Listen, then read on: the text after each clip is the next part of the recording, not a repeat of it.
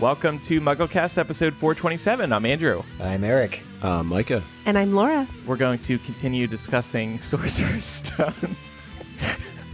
Sorry, I'm just thinking about how tired Laura is, and she powered through with that. And I'm Laura.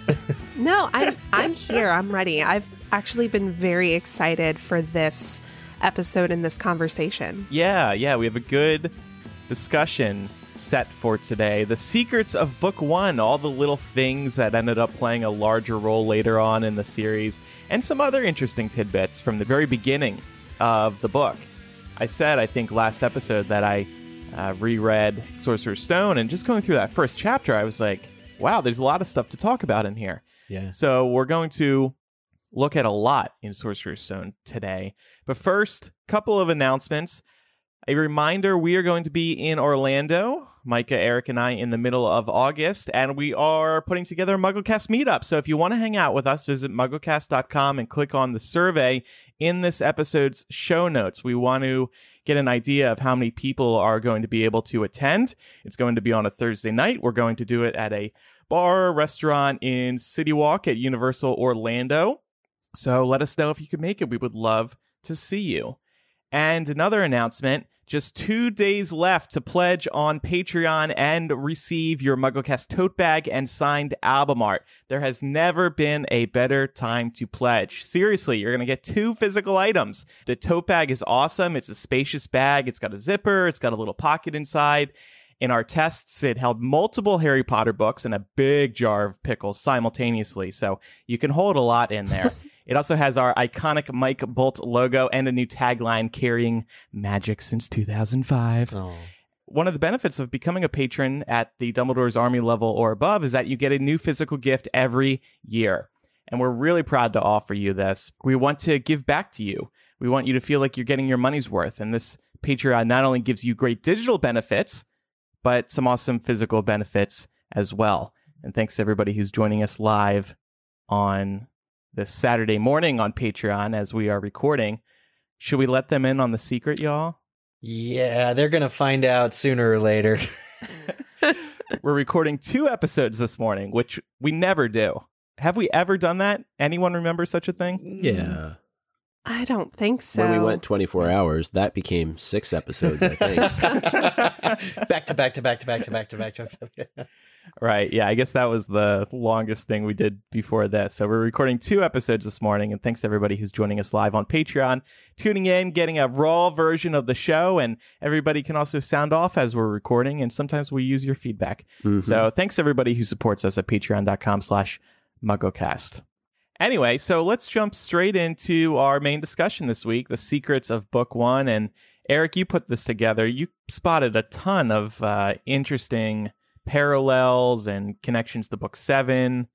Some really cool stuff we're talking about today. Yeah, I love how many references to book 7 kind of we all found about this, but, you know, and they're in this doc. We'll go through them all. But what blows my mind in general about Sorcerer's Stone, you know, the first book, is really just how much planning was evident for the later books. And even though we talked last week about J.K. Rowling's really humble origins and how she fought and had to fight to get the first book published, when she did, the book is riddled with clues and riddled with remnants of, you know, future books. She really did the planning right. And that's what makes this what I imagine to be such a fun discussion is, you know, how many connections can we find and what other things were established in book 1 that played a big part in not only the first book, but the later ones. Yeah. And you think about how when she was writing this, she had, oh, there goes a jackhammer. Great. This is going to go well. I don't hear anything. You don't? Okay. No. I'm shaking my place. God. J.K. Rowling was writing this book, and she had no clue what lied ahead for her in terms of her career. So for her to be able to write this and be like, yeah, I'm going to write 6 more books, definitely, when she had no money to her name, that takes strength and courage. Micah, Laura, thoughts? Sure. I mean, Laura, I feel go like ahead. you just perfectly captured everything that I was thinking, honestly. Well, cool. So let's begin. We're going to start with Dumbledore. A very good place to start. And the book starts with Dumbledore. We kind of see Vernon Dursley living his life, but at the end of the night, who shows up but Dumbledore? And it shocks me, really, just how throughout book one, Dumbledore is kind of in the background to Harry. We see him maybe at the beginning, the middle, and the end of the book. But he really, by showing up in chapter 1 to oversee the deliverance of Harry from Hagrid to Privet Drive and setting up the spells and enchantments, really has a huge, heavy hand in Harry's life. And we know throughout the book series, he has such a hand in Harry's life and death, really. You know, he is the main man behind making sure that Harry fulfills his destiny to die at the hand of Voldemort, which he ends up doing. And so it was kind of shocking to get this reminder that, oh yeah, Dumbledore is absolutely handing baby Harry over to his aunt, which sets him on that life path. And it just, in a very heavy-handed way, Dumbledore is controlling Harry's life directly. Do we think that at this point, Dumbledore planned for Harry to sacrifice himself 17 years later?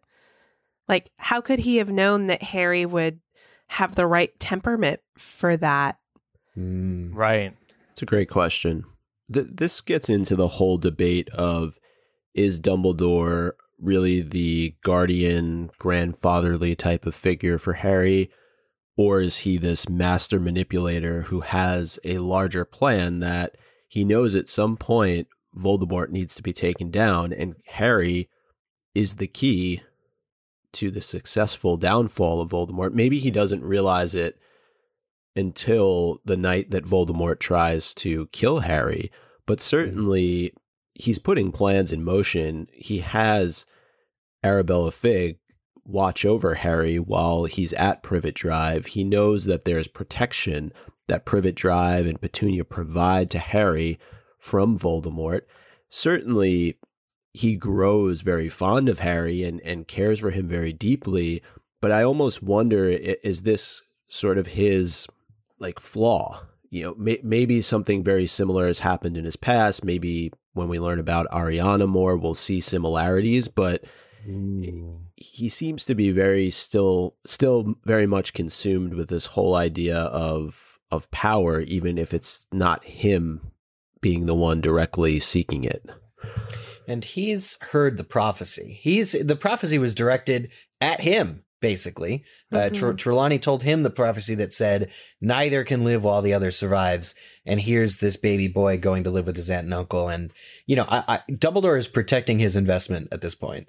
I hate to be so cold and calculating, but I really think that that's what it is. And Dumbledore knows about the power of love and about the power of, well, blood magic that he's doing on Privet Drive. But at the end of the day, I think Dumbledore, even early on is setting Harry up for the final conflict. And I know both on this week's discussion and next week's, when we get to the end of book one, really see how Dumbledore is still manipulating the pieces of the chess set. Yeah.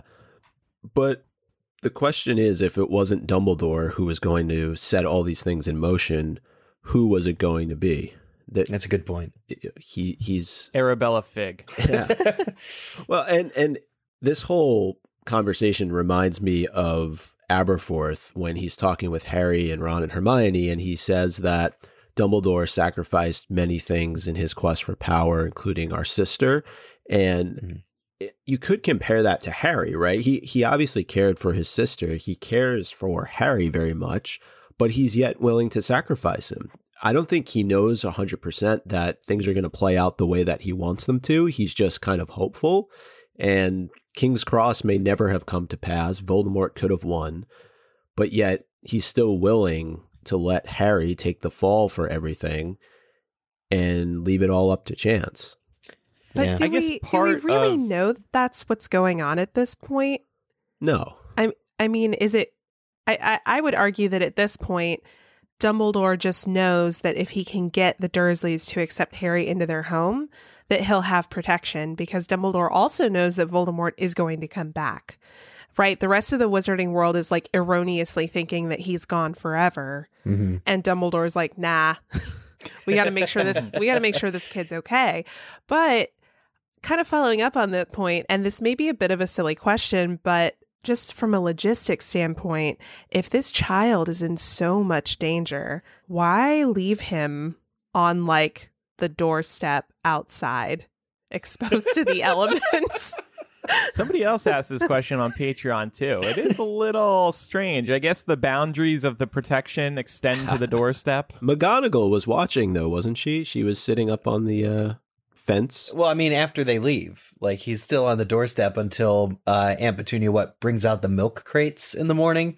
Mm-hmm. So I'm just going to say it's a safe neighborhood. It's a very safe neighborhood. You can leave packages there. You don't need an Amazon locker. You can leave babies there as well, and they will not be taken. Well, but isn't the concern that a Death Eater might try to come after Harry? It couldn't be too hard to track down his existing family. That's true. But I do think that anyone wishing to do Harry explicit harm won't be able to be on Privet Drive. That's why the Seven Potters thing has to happen. There's a certain radius now that Harry's there that prevents evildoers from onlooking. But does the protection actually kick in at this point, or does it kick in at the moment when Petunia finds him and brings him into her home? Isn't the acceptance of him into the home a big part of this? It is, you're right. And I am blown. My mind is blown right now. He could have, speaking of McGonagall and cat, he could have been eaten by cats. Or by like raccoons or whatever they have over in the UK. A feral raccoon, a rabid stoat is going to devour the boy who lived. I normally don't stick up for cats, but I could assure you, Micah, that cats don't eat humans. Feral cats might. Feral dogs. I don't think so. Raccoons, possums. Let's go down the list. There are stray dogs. There are stray dogs wandering around Privet Drive late at night in the morning hour. Yeah. Badgers. I mean, obviously this is like a literary thing, right? It reads more nicely to imagine this baby like laying on the front porch waiting to be found. Mm-hmm. But truly, even just from like a logistics standpoint, like I'm imagining like a neighbor like getting up for their early morning run before anybody else is awake and seeing a baby on a doorstep. Like, I don't think that would actually work unless there's some kind of enchantment that makes it invisible to anyone other than the Dursleys. I don't know. Kind of like Hogwarts. Right. I don't know. I think Privet Drive, it's starting to sound like a security nightmare. And we're assuming that Harry never cried at all throughout the course of the night to wake anybody up in the neighborhood. Well, he's in comfy blankets. I don't usually make much noise. The level of analysis of this, though, I just want to say is truly amazing. Yeah, we should probably continue on. Yeah, for sure. So we mentioned stray dogs, reminding me of Sirius Black. Sirius Black gets a mention in chapter 1 of book 1. Just let that sink in. Blown away, right? I'm totally blown away by this. This was one of those things where when I first read book 1, I had already read book 3. And so when I get to book 1 and I see Sirius Black name shout out, I just my jaw dropped. I think it hit the floor. I had to pick it back up. It's just more evidence of Rowling's planning. So since we were talking about, what's the level of Dumbledore's planning here? Let's talk about J.K. Rowling. Do we think she knew at that point that Sirius Black had betrayed the Potters or supposedly betrayed the Potters? How much did she know about Peter Pettigrew and the circumstances surrounding Lily and James's downfall? Because she places Sirius Black at the scene where Hagrid picked up baby Harry, and that's pretty cool. Let's ask her. I think she probably had the Marauders angle established at this point. I don't know how sure she was that Sirius was going to be a key character in Prisoner of Azkaban and beyond. I guess I do think that she had these large arcs planned out, though, because as we've established probably 2 or 3 episodes back, Half-Blood Prince was a potential title for Chamber of Secrets, right? And a lot of the story elements in Half-Blood Prince were originally going to be in Chamber of Secrets. So the fact that she knew a lot of what was going to happen in the 6th book at that point indicates to me that this name dropping of Sirius Black was absolutely intentional and not just like a convenient hook that, 2 books later, she was like, oh, awesome. I'm glad I put that in there. What it does for me, though, is it raises more questions, especially as we get further into the series, because it's hard for me to believe that Dumbledore, given all the assistance that's provided to Harry in Prisoner of Azkaban, that he doesn't believe in Sirius Black's innocence. And that's probably a whole nother episode that we could discuss, but Sirius flees the scene, right? He gives Hagrid the motorbike to take Harry away, and he goes after Peter, as you mentioned here. I do think J.K. Rowling had this figured out, that Sirius was in fact the innocent party and Pettigrew was the one who, or maybe she didn't have an idea of who that character was going to be yet, but there was going to be somebody else amongst the group of friends that was ultimately going to be the one to betray James and Lily. But I think the plan was always there for Sirius to be this godfatherly type figure to Harry. But it does raise other questions too about why it was never fully investigated as to what happened and why Dumbledore didn't step in and try and do something. Yeah, I mean, I guess at this point, when Hagrid mentions that Sirius gave him the motorbike, Dumbledore's just like, "Oh, they're old friend. That's nice." But he later gives evidence that Sirius Black was their secret keeper, and so something was definitely amiss there that Dumbledore doesn't argue in the moment, but later I think he sours on whether Sirius is good or not, because of the way Peter so cleverly frames his own death. And then a couple other things I noticed in regards to this. First of all, this is referenced in Hagrid's Magical Creatures Motorbike Adventure, to Eric's delight, when I brought that up a few weeks ago. And, Dumbledore mentions, because McGonagall finds out that Hagrid's bringing Harry in, and McGonagall's like, "What? Hagrid? Why would you trust Hagrid?" And Dumbledore says he would trust Hagrid with his life. And I kind of found that interesting, because just a few weeks ago in Half-Blood Prince, Hagrid, when we were discussing Half-Blood Prince, Hagrid is literally carrying Dumbledore's dead body, which is kind of sad parallel and almost foreshadowing. And then, of course, he carries Harry's body in Deathly Hallows. So sad stuff all around. But also, speaking of, how this book connects to Deathly Hallows, don't we find out the fate of Sirius's motorbike in Deathly Hallows? We find out Arthur Weasley has the motorbike. Is that true? I think so. When I was doing some reading earlier. Yeah. Oh, I believe that's right. And I mean, also, we just have the nice parallel that Hagrid, brings Harry on the motorbike, and then he collects Harry with a different motorbike in Deathly Hallows. So, and there's a really interesting point in the doc about Statute of Secrecy. Andrew, did you put that in?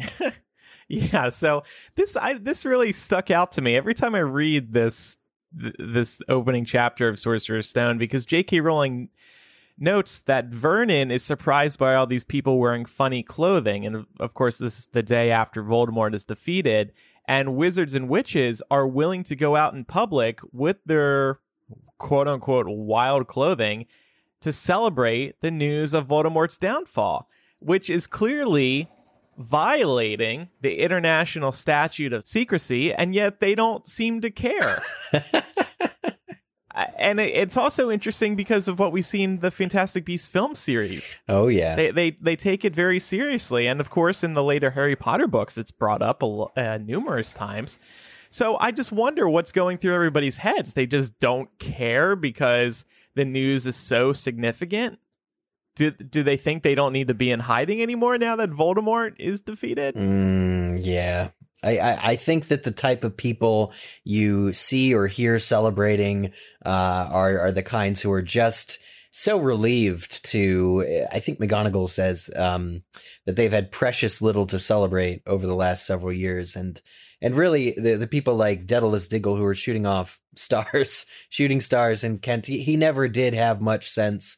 These are the people that are the party goers, the party goods of the world, that really are just highly relieved. And I think the statute of secrecy should be taken into consideration and should absolutely be held very high up in people's priorities. But ultimately today, doesn't McGonagall even say, wouldn't it be great if today is the day that they found out about us? Right.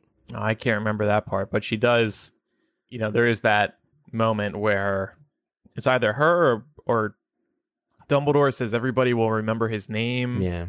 There will be a Harry Potter day. Which we're still waiting on Warner Brothers to implement. Yep. Yeah, it's July 31st, though. Come on. Yeah. Yeah. In the fandom, we definitely accept that. Mm-hmm. Yeah, I think on the point of people like openly celebrating, I think that goes back to the fact that they are wrongly assuming that Voldemort is gone forever. Mm-hmm. Right? And that's a big part of Dumbledore's like hesitation with all of this is he's like, guys, just because he's like vapor does not mean he can't come back. Yeah, don't you all know about Horcruxes? He's like, boy, have I got a story for you. Well, that ties into this next point about Harry's scar. Because McGonagall asked Dumbledore, can it be removed? Yeah. And Dumbledore says, well, scars can come in handy. And then he makes what might be a joke about his own scar. But how much does Dumbledore know about the Horcruxes? And how much does he know or suspect about the connection to Harry's scar and Voldemort? Everything. No. No, I don't think he knows everything. Go ahead, Andrew. Like we were just saying, he suspects that Voldemort may not be completely gone. So then that leads you to wonder, how could he still be out there? And then he starts doing all this Horcrux research. So yeah, I don't think Dumbledore has any particular answers at this point in time. That's pretty much what I was going to say, is that there's these remnants of Voldemort that still exist, and we find that out later on in this book. And to Andrew's point, there's still a thought in Dumbledore's mind that Voldemort is going to return. Now he has to have some sort of inkling as to how he's going to go about achieving that. It can't just be that he's going to, appear out of thin air. I know this is a book that has magic in it, but come on. But Dumbledore is extremely intelligent, and so it has to be a thought that crosses his mind, and then of course he gets that proof in Chamber of Secrets. And I think it's fair to say that that was the moment that, and I think he mentions this in Half-Blood Prince, that he knew pretty much for certain that Voldemort was using Horcruxes, but it had to have crossed his mind prior to that. I don't know if it's happening in this particular moment, but he's too smart to not have thought that this is something that Voldemort could be pursuing. Yeah, I think at the very least, he has to know that the scar is the result of his mother's confrontation with Voldemort, and Dumbledore is way too learned of a wizard to discount what that could mean, and potentially viewing that scar as a manifestation of some kind of anchor that Voldemort still has to the world, right? Yeah. So he may not know, he may not be clued in entirely on what it means yet and what that anchor is, but he knows well enough to know that it is going to play pretty significantly into the series, or rather into Harry's life. And let's not forget the prophecy, and the Dark Lord will mark him as his equal. Exactly. It will mark him. That's a mark. And the killing curse does not normally leave a mark. So is that what Dumbledore means when he says that scars can come in handy? I find that pretty interesting. And Eric, as you mentioned, Dumbledore jokes about his own scar, which is a evidently perfect map of the London Underground on his knee, which we never get an answer to as to, how he got that. Is that a tattoo? Maybe we'll find out in the next Fantastic It's Beasts a movie. scar. Oh, wouldn't that be freaking cool if like the next movie just opens up with Dumbledore like getting a London Underground tattoo on his knee and he's like smoking a cig, just kicked back, like drinking too. You know, I'm glad we mentioned this because I thought I took him literally for like 15 years reading this book, but every time I read it now, I'm thinking, no, it's got to just be a complete joke. Like it's Oh, I thought I think he's serious. well, he's got it has to be a joke because if you look at a map of the London Underground, it's a mess. And so Well, I mean, it is today, but who knows what it was like when he got the tattoo. well, visually, or he got the scar, I'm sorry. well, it's like, so what? Anytime he's lost in the tube, far less trains back in like 1930 or 40. Yeah, but you got multiple lines, and it's just the I'm idea just that joking. it could be an accurate, like if he's ever lost in the tube, he just lifts up his robes and knows Whoa. what train to board. You know, Yeah. like It has all the But different this times is- that the trains will be. yeah, exactly. He's bewitched his own scar to tell him when to board the train. But this is what Dumbledore does, right? It's one of his distraction tactics. Yes. I mean, come on. Like Mirror of Erised, I see myself with socks, you know? Or like even at the end of book 1 when he's trying to get Harry to stop asking questions. He's like, oh, let me try this toffee Yeah, bean. Oh, it's Right. earwax. Like he kind of leans into this like whimsical, sort of aloof character when it's convenient for him to distract from things that he maybe doesn't want people asking questions about. True. And I actually saw this as a moment of trying to maybe lessen the effect on Harry. So not to say that Harry is self-conscious about having this scar, but it's almost like he's trying to make him feel better by saying, hey, you know what? I have one too. And it's a map of the London Underground. And to Laura's point, I think it's just part of his personality to deflect a little bit and to be humorous. And I think it's a moment to just kind of act as somebody who's trying to be supportive of somebody else. yeah. I think I should say as a disclaimer that I actually love the London Underground. I said it was a mess, but actually until I found Chicago's CTA, and Andrew backed me up, how cool is the CTA? I thought that the tube was one of the most efficient mass transit systems I had ever encountered. Yeah, they're both great. Yeah, so I like them both equally, I would say. yeah, definitely very fast. I've never really had any delays. So, I just think on a... Do you have a map of the CTA on your knee? I would get a map of the CTA on my knee. If we get 2,000 patrons by next summer, I Uh-oh. will... No, but yeah, it's I've actually thought of stealing a poster. You know how on the train platform they have that really beautiful orange line, blue line, brown line, pink line, green line map with the grids in Chicago showing you how it's all laid out. I've often thought of just nicking that. Yeah, I just thought Well, we about don't condone theft, but Yeah. I have actually thought about that too. You can buy them on eBay. You can let somebody else Didn't you steal it steal and then buy them. posters from New Jersey Transit? Oh yeah, my brother stole that Cursed Child poster from Oh, New that's Jersey right. Transit. Yeah. Mhm. So, Yeah. So you do condone thievery Well, yeah, sure. when it benefits you. I actually have a serious Fantastic Beasts question. Do you think that Grindelwald drew the map of the London Underground on Dumbledore's left my knee? God. That's how movie 3 can open up. Like a sunlit day on the grass. And Like from Titanic with Leonardo DiCaprio and Kate Winslet. Dumbledore's wearing nothing but a necklace, sprawled out on a couch. No. Nothing but a metro map. Just like on him. Mark it on me, baby. Think of all the subway action we got in New York City in the first film. Yeah. well, Yeah. All right, let's Really move loves on, mass please. transit. this question about whether Dumbledore knew or suspected that there was a Horcrux connection and whether or not the London Underground scar is true was actually a question submitted over on our links line from patron Samantha. So we want to thank her, and we're going to be incorporating, you'll see in a moment, we're going to incorporate more feedback from our links line into this discussion. One quick thing here, Andrew, you mentioned that Harry's scar is a source for pride for him. Yeah, I thought that was pretty interesting too. So Dumbledore says it'll be a source of pride for Harry. And then in the very next chapter, Harry says that his scar is the one thing he likes about his appearance. But on the other hand, Harry also just wishes he could blend in the later books, and it's partly because of that scar that he can't blend in. So it's a love. I don't know what to think of this. It's actually surprising to me that he isn't more self-conscious about the scar. Really? Why do you say that? Well, I mean, especially growing up, it's something that he's had since he's very young, and maybe that's why he just doesn't pay as much attention to it. But you'd think that maybe he would get made fun of for it, or he'd be, have some issues with having that on his head for his entire life. Yeah, I don't know. I'm just, he's a 10-year-old boy at this point. I feel like it kind of boils down to the simple fact that a 10-year-old boy is probably going to be like, I have a lightning bolt scar. That's cool. I think too. I think that it's sort of a secret to himself that it's his connection to the magical world that he doesn't yet know exists. But I think that's why he likes it.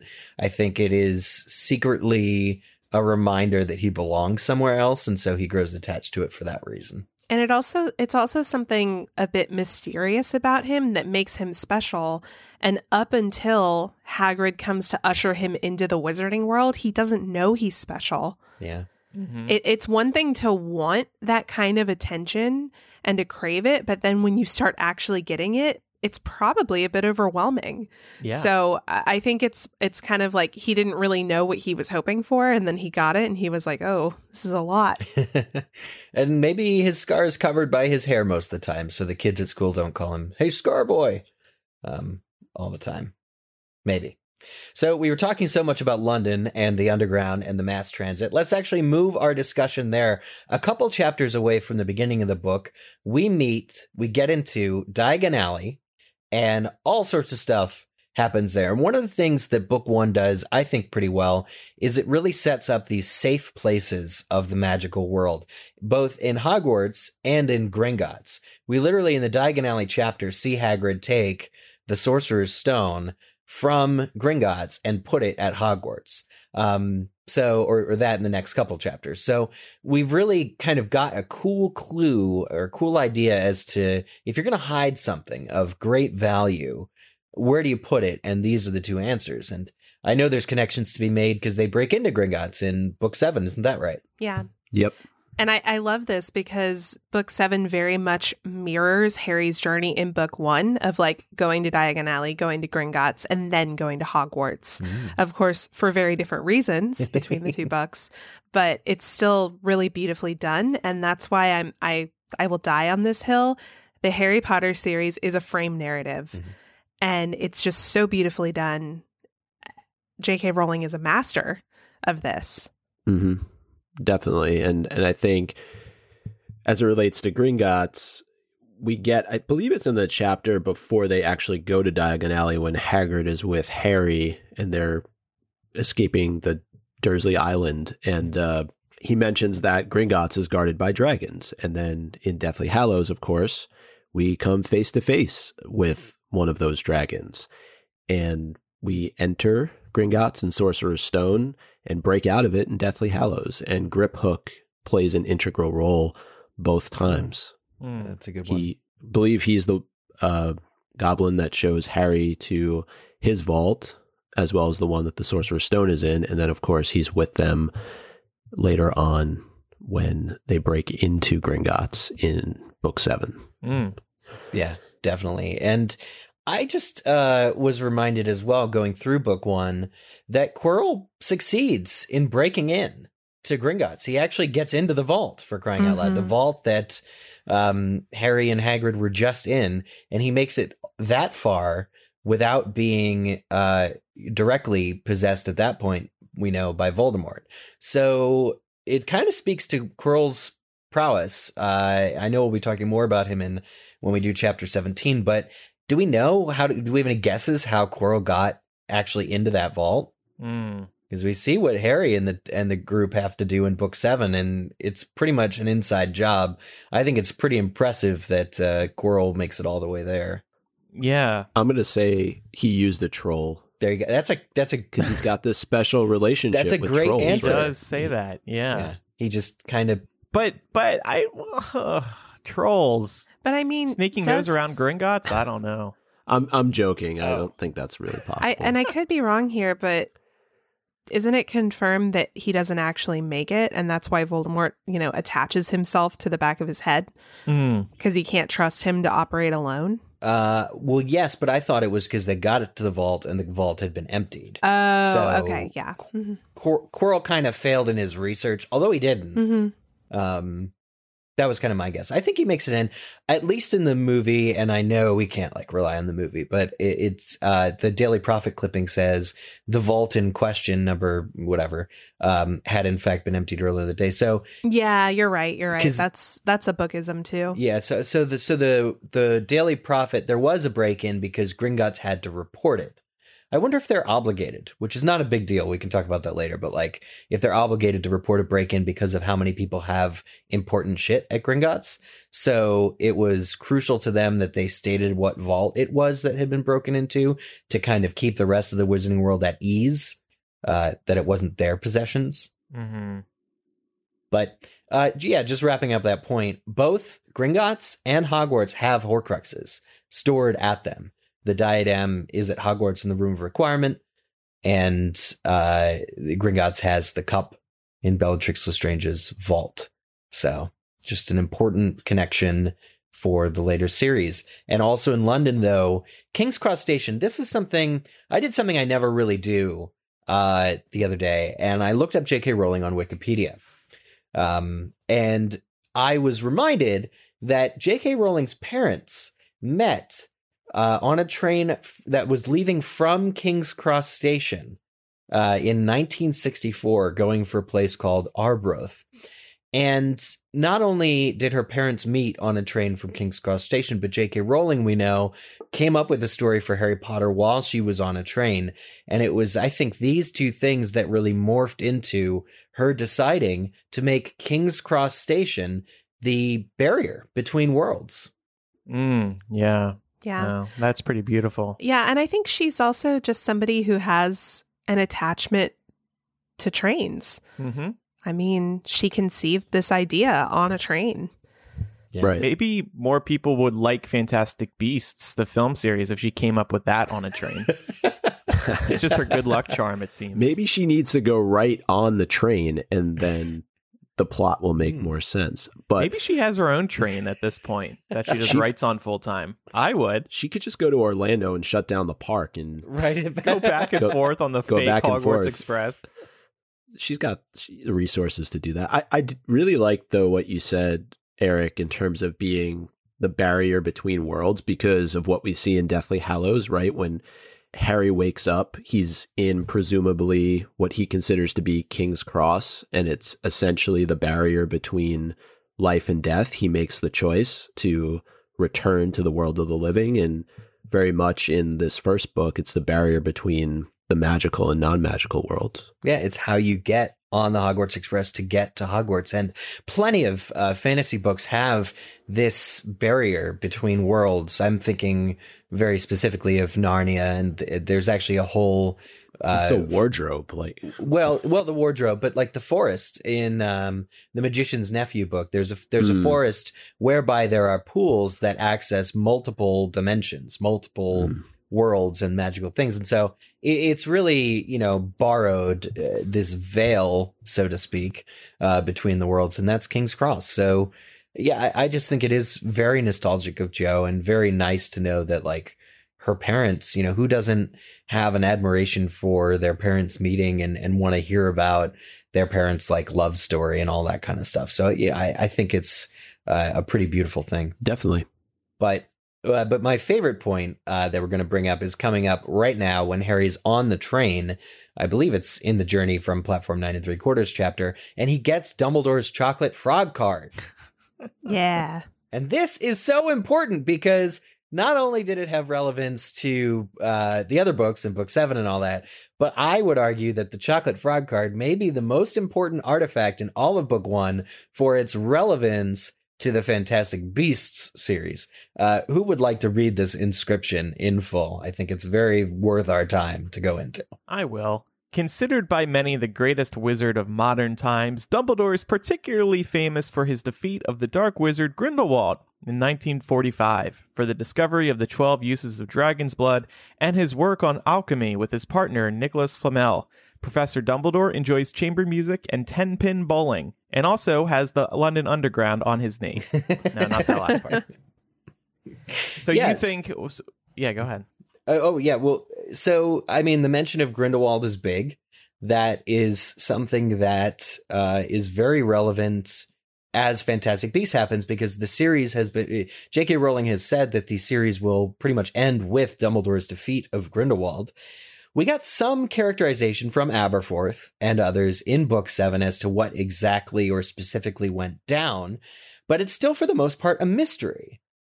As is his work on alchemy with his partner, Nicholas Flamel. And Nicholas Flamel, being sort of a real-life person, there was a Nicholas Flamel in real life who was rumored to be 600 years old, is definitely a big part in just Book 1. But now that he's come back in The Crimes of Grindelwald and operated a safe house for our heroes, we fully expect, and we've seen him with that book, the book that was kind of like a pre-Order the Phoenix. We think he's definitely up to something and will help our heroes in the future. So I just think it's important, this relationship, whatever it is between Dumbledore and Nicholas, is one for the ages. And knowing that a far older man, in Nick, is partners in alchemy with Dumbledore, whatever they did together, whatever they discovered together, is of crucial importance, I think, to Fantastic Beasts, the series. I agree. There's a reason that there haven't really been any other hooks in the Harry Potter series regarding Dumbledore's work in alchemy, right? Mm-hmm. Like, there have been little tidbits dropped throughout the books about Grindelwald to like kind of lead us towards the Fantastic Beasts story. Maybe. I don't know if she planned to actually do anything with that this early on. But I don't think it's an accident that we don't learn anything about Dumbledore's work in alchemy in these books. Right. This is going to be a MuggleCast TBT one day. We're going to look back on this moment. Well, then we have to make... And we'll be wrong. Yeah, we have to make predictions. But Aurelius Dumbledore, the presumed original name for Credence, Aurelius means golden one.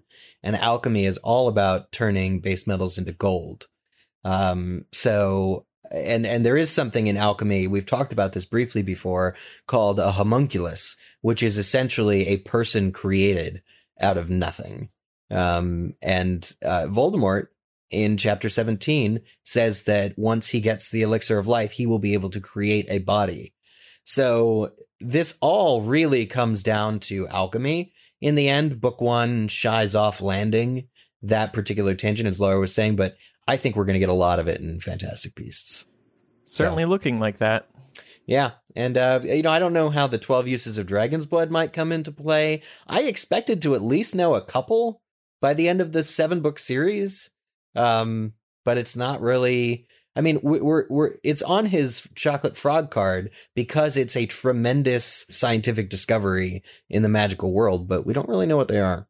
But I think one of the whimsical and interesting things about the Wizarding World series, about the Harry Potter series, is we do hear about random things like this in passing and then never again. Yeah. It would be great to hear about these things, but we love J.K. Rowling's writing for the level of detail, even if we don't get answers to every single thing. And I think that's kind of like an example of that. Yeah, I love that. I think it's great.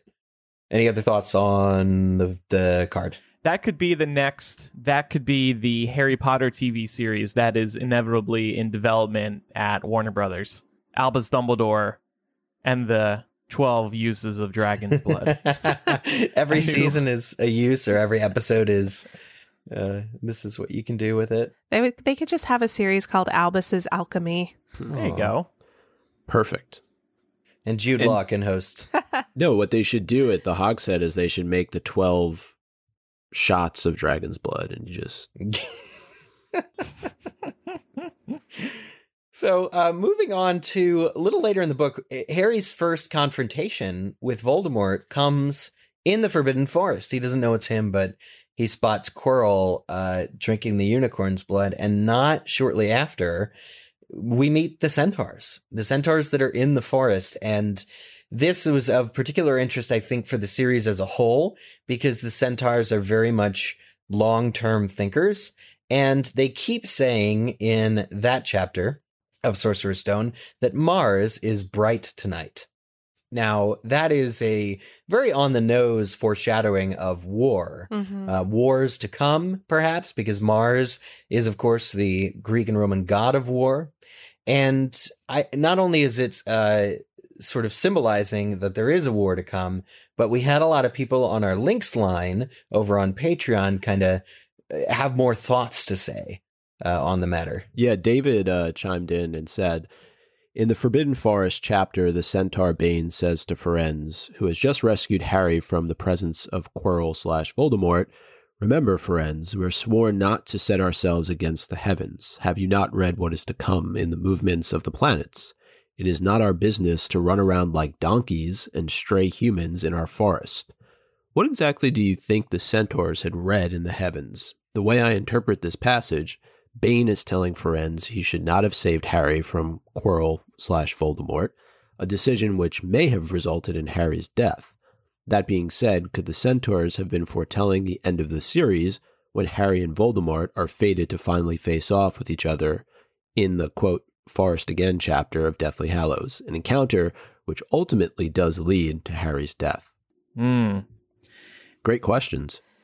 It is an interesting consideration that forest encounter that happened in book 7 could have happened much earlier in the series had Firenze not intervened.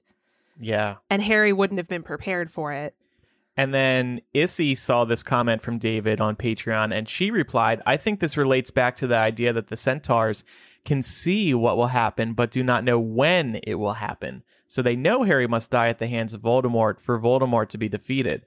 Bane sees this as the potential moment, whereas Firenze thinks it's not time yet. And I do love the idea that as real scholars of any field, they can disagree with each other. The centaurs can. I thought you were going to say you're referring to all of us as scholars for a second. Oh, no, heavens no. We're just hobbyists. But well, I don't know. After 14 years, are we scholars? Listeners, we right? better be classified as something. I'm a dropout. No, Andrew, you're not a dropout. We are getting business cards made though, which is really cool. Our final, I think we're becoming legit scholars. Yeah. Do you have us listed as scholars on there? Yes, actually, it's in the album art. You can't see it, but it's there. Well, it's a bunch of books. Anyway, we'll talk about that later. But yeah, the centaurs disagreeing with one another is one of my favorite parts of the book. That kind of like Andrew says, like it doesn't come up too often. When it does, it's enjoyable. Sort of Firenze is ostracized by the rest of the centaurs for teaching at the school, and in general, like learning about. I guess the centaurs are a really good example of the magical beasts that we live alongside. You don't really get like the mer people aren't in book 1, and some of the other examples like house elves aren't until later. Book 2, book 4. So the centaurs are a really good example of how J.K. Rowling writes these people that are comparable to humans but are ultimately altogether different. And Firenze in particular just disagrees with.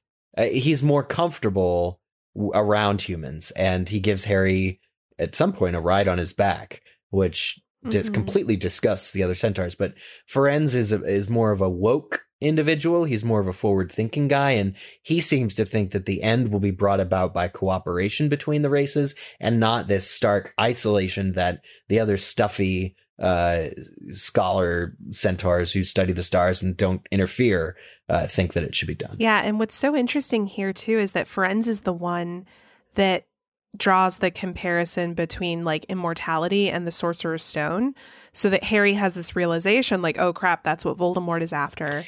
And it's really interesting to me how much Firenze knows here. Like he flat out says, Harry Potter, do you know what is hidden in Hogwarts Castle right now? Yeah. He tells him the plot of the book. Yeah. Firenze is like the guy who knows how it all ends and is giving you clues, like pre-spoiling you. He's the guy who read the book early. Yeah. and yelled, "Snape kills Dumbledore." Do we think that because Firenze is so much more open to cooperation across species, that he's somehow inherently more clued in about what's going to happen? Because it seems like Bane has like a general idea, kind of like what Issy was saying, like he knows something's going to happen, but he doesn't know when. But it seems like Firenze is actually way more in the know about specific details, which makes me wonder if like the heavens grant him some kind of extra insight into what's going to happen because he's actually approaching it with an open mind. And that which is interesting because that's a big part of like divination and like astrology. Yeah. But that is also a good lesson from J.K. Rowling to open your mind up to other types of people who you normally, who you might resist, listening to. Right. Love everyone. Exactly. It reminds me of the line from Grip Hook in Deathly Hallows Part 2, and I can't remember if it's in the book, though I'm sure it is in some form, where he says to Harry, "You buried the house elf," and then he calls him a strange creature. Because I don't think these creatures are not used to humans interacting with them in a compassionate or open-minded way. And just to the point Laura made, and I've also always thought about this relationship between Bane and Firenze. Like when I think about Bane, I always think about just somebody who's constantly annoying, and Firenze is, well, that's what the name means. And Firenze, it just sounds like he's your friend. Like, and I'm sure there's other, etymology behind Firenze, but it just the sort of the difference between the two of them playing off each other, which they do throughout the course of the series. Yeah, and an interesting quote that I just read over here about this interaction related to this whole discussion. It says, "Good luck, Harry Potter," said Firenze. "The planets have been read wrongly before now, even by centaurs. I hope this is one of those times." Very interesting. Yeah. And Firenze is a city in Italy. It's Florence. That's what we say. It's the name for Florence. A very beautiful city of arts and culture. So it kind of makes sense that Firenze would be the center of arts and culture for the centaurs, as far as the humans go. So we're actually going to reach sort of the end of the book now, of book one, in our chronological viewing of some of these threads that we're connecting. But a big part of it is Harry's magical protection that his mother left him. And this is something that comes about every once in a while. It definitely is the reason that Harry survives his encounter with Quirrell at the end of the book. But it really is something that guides Harry through all 7 books, and it's established pretty heavily here that Lily, in sacrificing herself for Harry, has granted him this special extra layer of protection. And Voldemort, for his part, partly overcomes this in book 4, in the very midpoint of the series. But there's still this lingering protection that is granted to Harry, and only touched on briefly in each book, but is relevant throughout. Yeah, absolutely. And I think you bring up a great point here too about how it's relevant in Deathly Hallows, because Harry essentially makes the same sacrifice that his mother made. It doesn't happen in book 1, but it's sort of the lead in to this entire series, and Harry's willingness to sacrifice himself really provides this protection of love for those that are fighting on his side in Deathly Hallows. So that wasn't a fever dream I had, right? That actually happens. Like, yeah. J.K. Rowling later said that there was a concrete magical protection. It's like giving your friends Felix Felicis and spells bouncing off them, right? Like, I was shocked because I've reread book 7 the least, but I think it's kind of crazy that Harry's able to duplicate this protection, just a blanket, across all his supporters. But this is to Laura's point of the series being a frame narrative. Right. Yeah. But the idea that Lily Potter was the only mother to cradle her young infant while they were murdered, thereby giving him some kind of life-saving protection, is a bit absurd from the Wizarding World has existed as long as ours has, kind of. But it's sacrifice. So that's to me, that's where the protection is coming from. Of course, there's love involved with. You can argue it in both cases. There's love involved, but Harry willingly is sacrificing himself. He is not defending himself in any way. He's basically just like opening himself up and saying, if this is what it takes, then kill me. Yeah. And that ultimately provides the protection that his friends need to defeat the Death Eaters and Voldemort in the end. Yeah. We were talking earlier about Dumbledore putting his faith in Harry being sort of the chosen one and him deciding that Harry would have this life. Do you think Dumbledore was convinced in this moment with this magical protection when Quirrell can't touch Harry at all that, yeah, he made the right choice with choosing Harry? Yeah. Because was there a moment earlier in the book, more so than this one, that kind of solidified that thinking? Could have solidified that thinking? Yeah, probably not. I think you're exactly right. I think Harry's success, even though Dumbledore was sort of reckless leaving him on his own to fight Quirrell, his success in doing so, I think, definitely solidified a lot of things in Dumbledore's mind about how the future must turn out. If a Death Eater tried to pick up baby Harry on the doorstep, would they just catch on fire? Would they burn like Quirrell did? I'm thinking like Jack in The Incredibles, how he can burst into flames. Probably. Something that I think is a really interesting parallel between Dumbledore and Voldemort actually is that element of choice when it comes to Harry, because Harry only became Voldemort's equal because Voldemort chose to mark him as such. And kind of on the, like, if you flip that coin, Dumbledore chose Harry to be the one to take Voldemort down. Yeah. And I guess our last thing that we'll touch on directly about elements from book one, Snape, Professor Snape, the Hogwarts professor, the Half-Blood Prince, in all of his glory. We spend the whole book thinking that he done it, and he hadn't done it.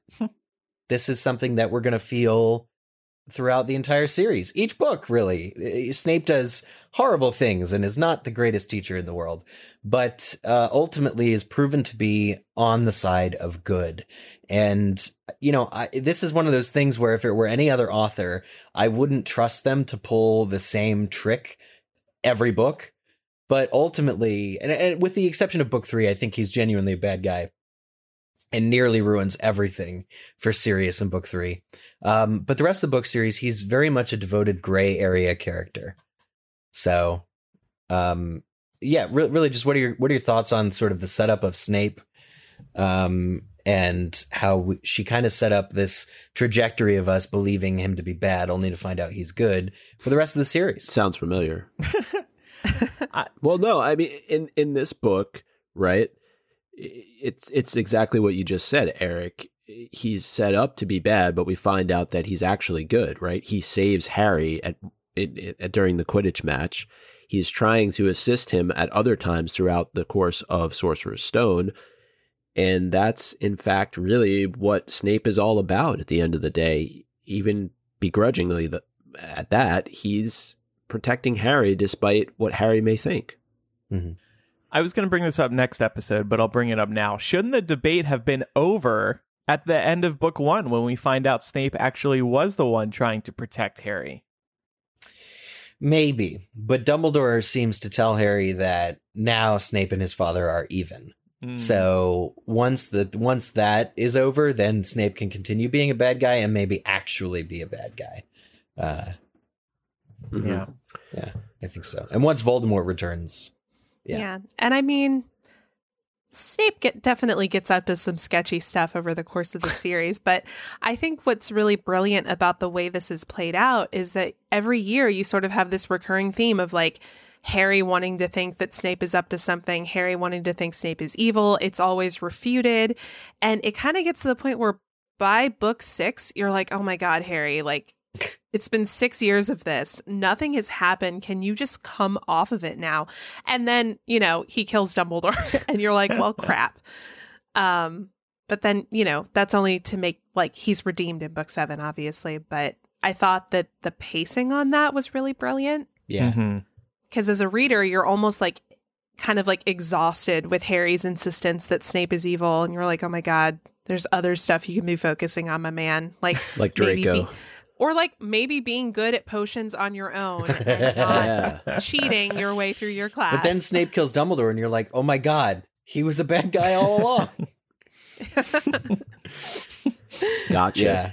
No. There's also a number of other connections between book 1 and 7, and just wanted to mention a few of these. The Sorcerer's Stone and Deathly Hallows are both used to make the owner immortal or to try to achieve immortality.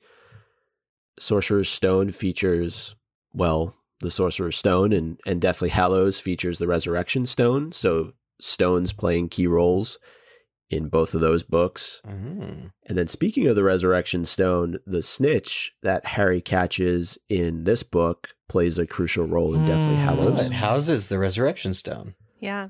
Well, does he he more swallows it. Yeah, he catches it with his mouth.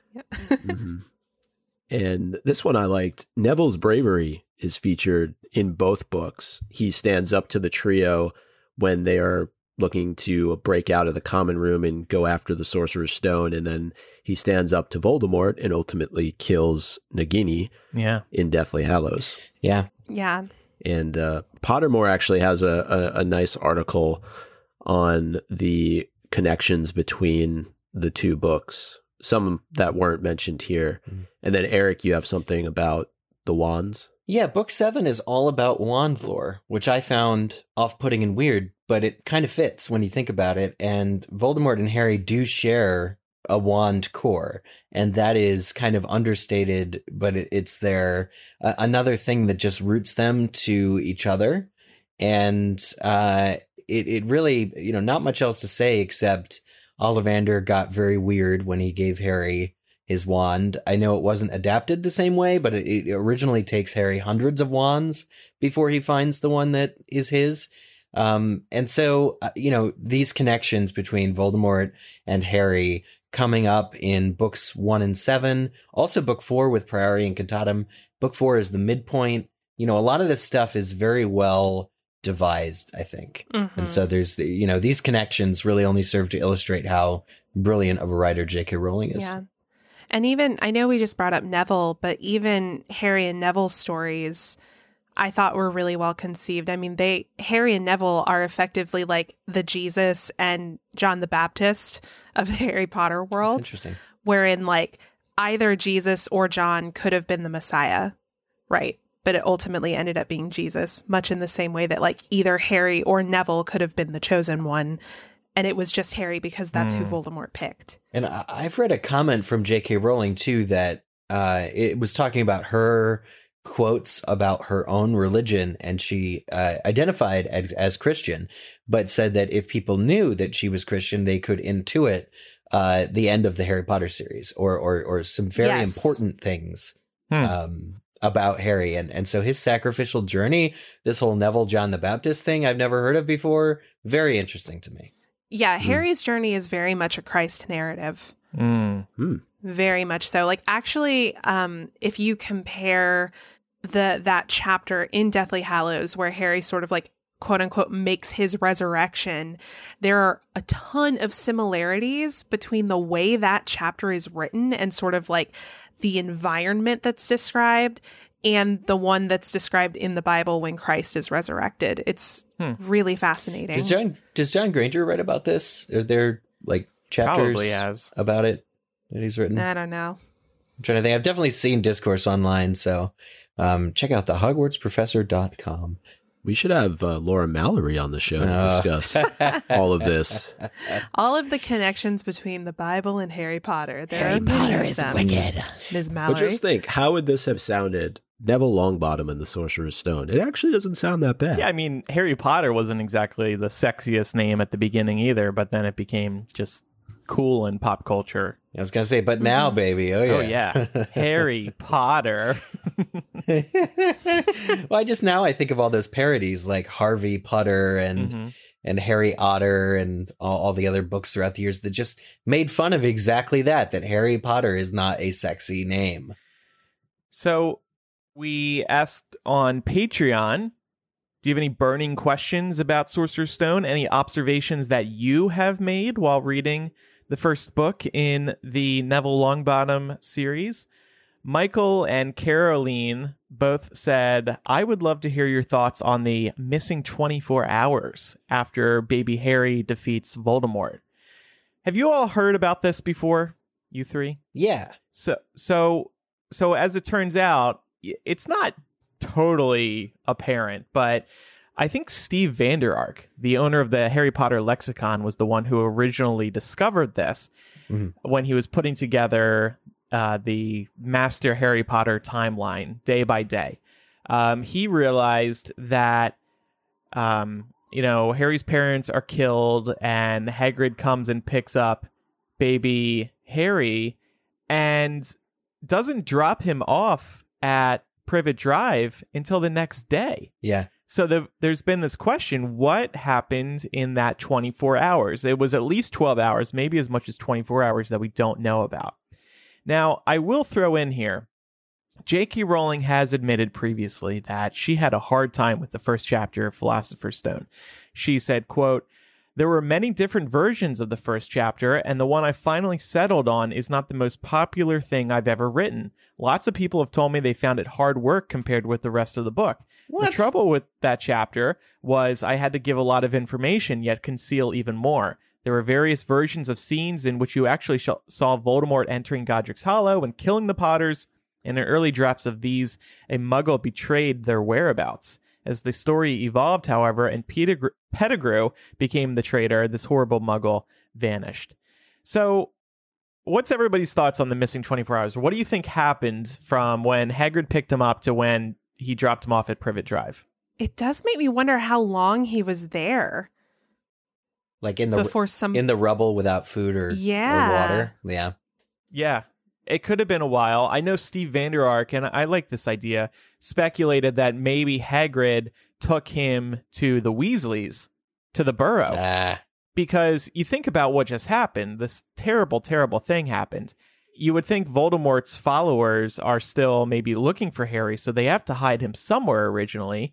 And the other line of thinking on that was, Hagrid doesn't know how to take care of a baby. He needs help. And Dumbledore's busy, taking care of stuff. And McGonagall is obviously watching Privet Drive.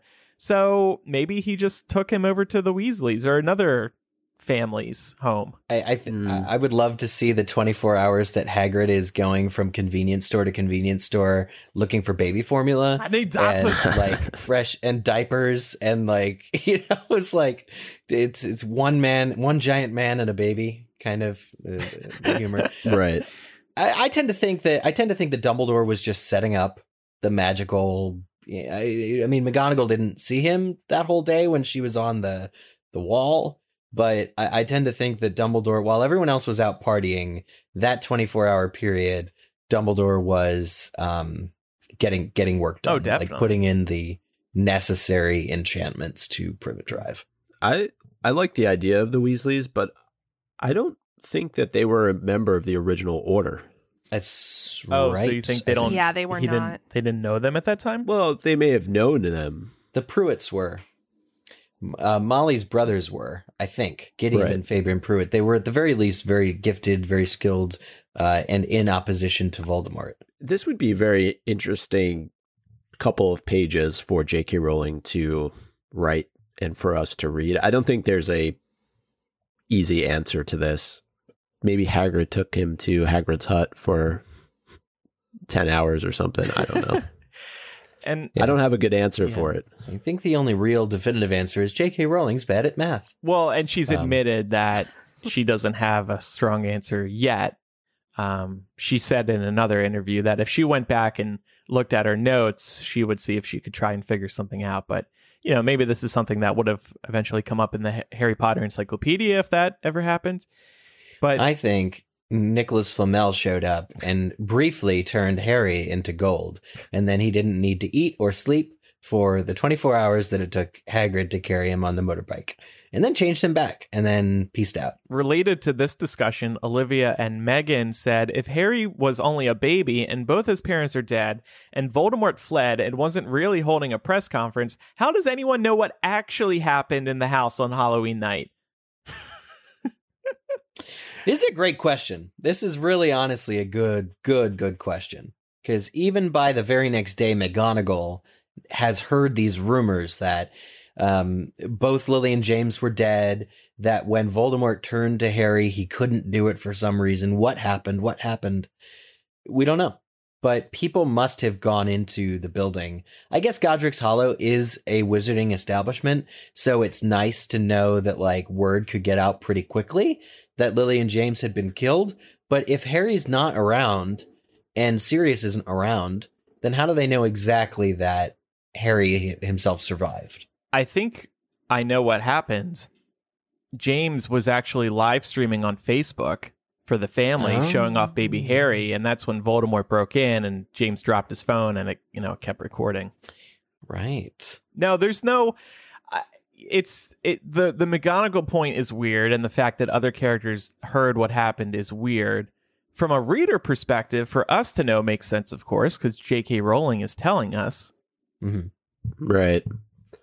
I liken this to the end of Sorcerer's Stone when Dumbledore's talking to Harry and he tells him that what happened between Harry and Quirrell down beneath the school was secretive. So naturally the whole school knows about it, or I'm paraphrasing, right. But I think it's kind of one of those things where word just, it spreads. And Eric raised a great point. Godric's Hollow is a magical community. They're going to notice that a house next door is completely obliterated. And the point about Harry surviving, I would think word of Voldemort's downfall would quickly spread. Somebody knows that Voldemort has been destroyed. And I think also weren't people aware of the fact that Voldemort was targeting either the Potters or some other family? Like it wasn't as if it was secretive. And so if Voldemort went after the Potters and kind of to the point that's being raised by Olivia and Megan, he's not holding a press conference afterwards, right? He's not like banging his chest or going around and like killing other people anymore. People are going to notice that. I just think word spread. Yeah. And now that we have Crimes of Grindelwald to thank for the invention of this time powder that Newt uses and scatters on the ground to see what happened, 12 hours prior. If anybody in Godric's Hollow had any of that time powder, maybe Newt popped by, gave him some of it, and you could easily see all variety of magical beasts that were there in the room when Lily and James died, and the feather in the cap of Voldemort when he fled. So, all right. Next question is from Nicole. Asks, how did Dudley's tail get removed? I know we know they went to London to a doctor or something, but did he have to have surgery? Is there still a scar? My headcanon has always been that they actually ended up at St. Mungo's or someone from Magical Reversal Squad snuck into a Muggle hospital to remove it with magic. Huh.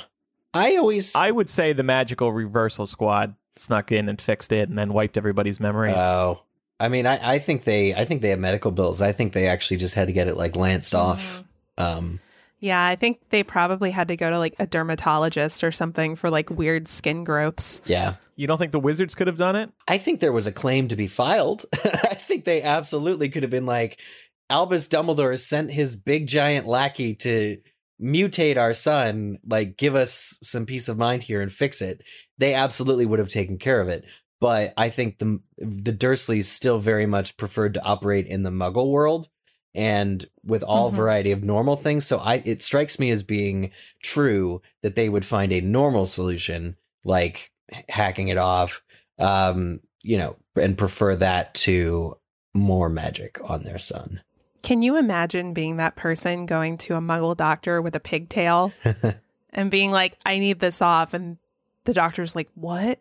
Yeah. Yeah. The heck? I mean, there's some kind of fusion of DNA too. Like Dudley is for somehow like a porcine hybrid now. Maybe that affects his later choices. He already was before. I know. That's the joke, isn't it? That he's already so close to a pig. Mm-hmm. But he comes full circle in a very small way by the end of the series. I just really like the fact that the Dursley's child now is potentially scarred by magic. He's a scar on his butt.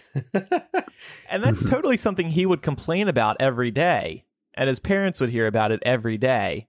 And the Vernon and Petunia would hate Harry even more, I think, because of that. Yeah. Hate Harry even more. For sure.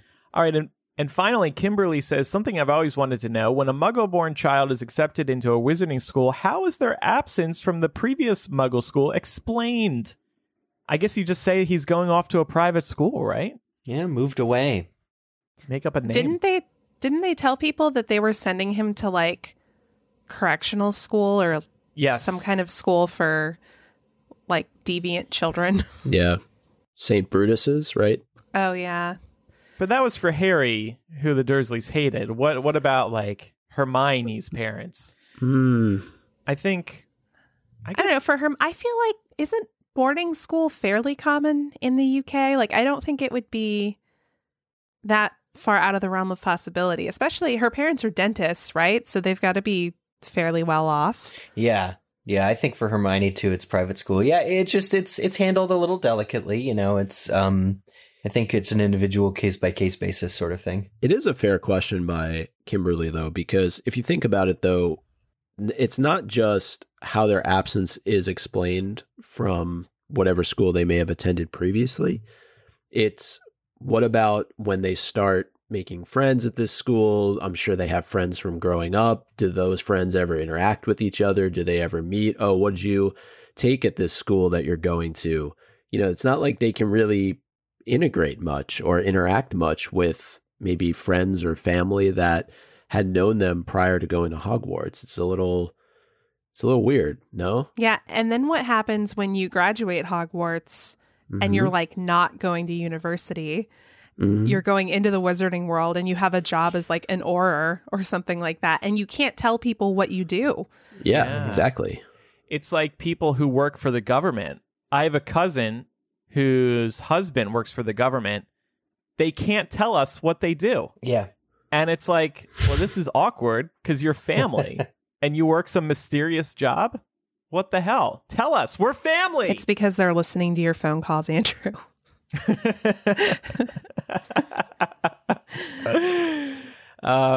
Yeah. And then not to mention, like, you lose these friends who you made in your earlier years, and that's kind of sad.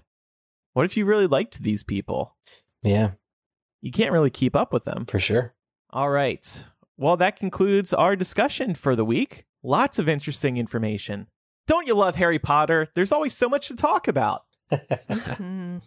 Yep. Even in book 1. Some people have said you should restart chapter by chapter completely. I kind of agree after that whole discussion. To be honest with you, I wouldn't be against it. Let's poll our listeners. We have 38. We have 38 weeks of book 5 to get through.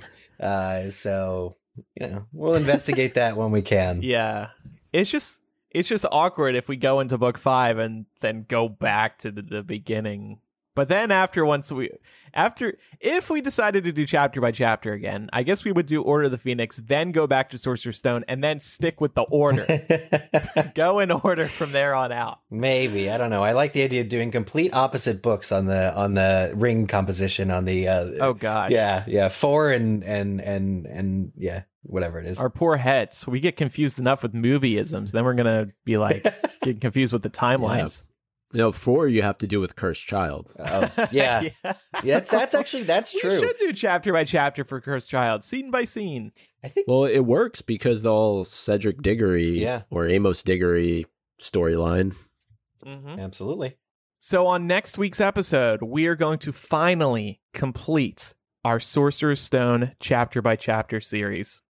The last time we did a chapter by chapter for Sorcerer's Stone was June 4th, 2006. Oh my God. 13 years later, the Muggle casters are wrapping it up. I think we've got next week's episode title, too. Did we ever listen to figure out what it was that prevented us from wrapping up the book? Well, I think we may have joked about this on a recent episode. The next episode is titled Andrewless. And I think that's what happened. You guys just lost control without me. I think that was the first episode I edited, maybe hosted. That was fun.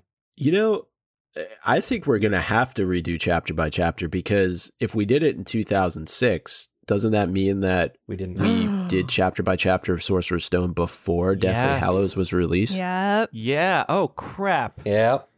It's a great point. Oof. All right, guys. Hope you're buckling in. We're undoing all of our plans right now. But first, Quizzitch. Last week's Quizzitch question was, what time does the Hogwarts Express depart from King's Cross Station, the same place that Rowling's parents met? And the answer, of course, is 11 a.m., 11 o'clock on the dot.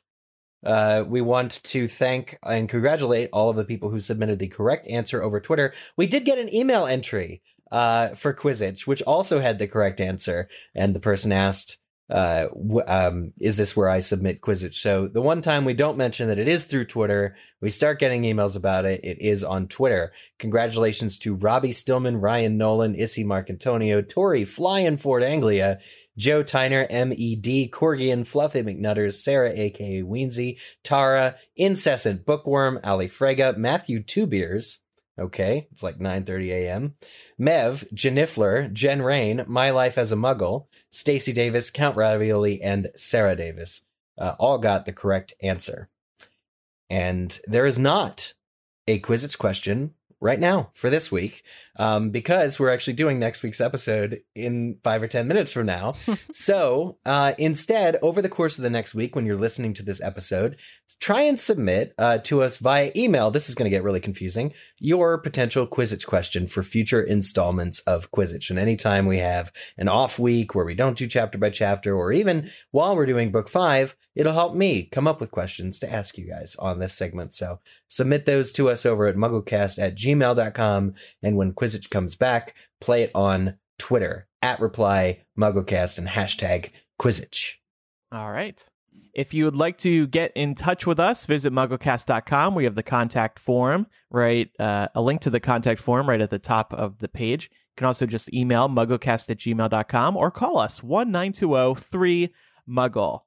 Also, a reminder, 2 days left, if you're listening on Monday, to sign up to receive the MuggleCast tote bag and signed album art. We would love your support.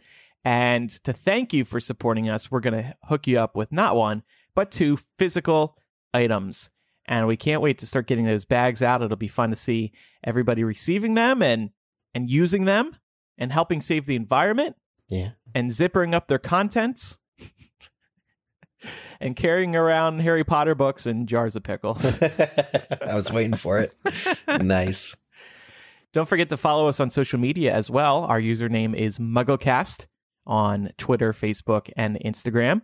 You'll get highlights from each episode. You'll get previews of upcoming episodes. You'll get behind-the-scenes looks. And you'll get other engaging content. Sometimes we do polls and share some good stuff. So check that out. Thanks, everybody, for listening. I'm Andrew. I'm Eric. Micah. And I'm Laura. And we'll see you next time. Goodbye. Bye. Bye.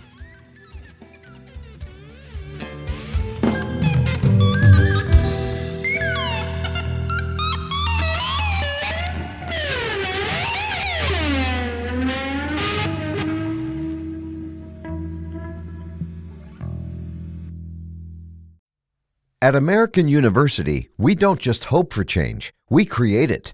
We don't just dream of a better world, we make it a reality. With a graduate degree from AU, you'll access expert faculty and connections throughout DC to develop skills and experience to turn your passion into purpose. And that purpose can make all the difference in your career. Discover the difference a degree makes at american.edu/grad school.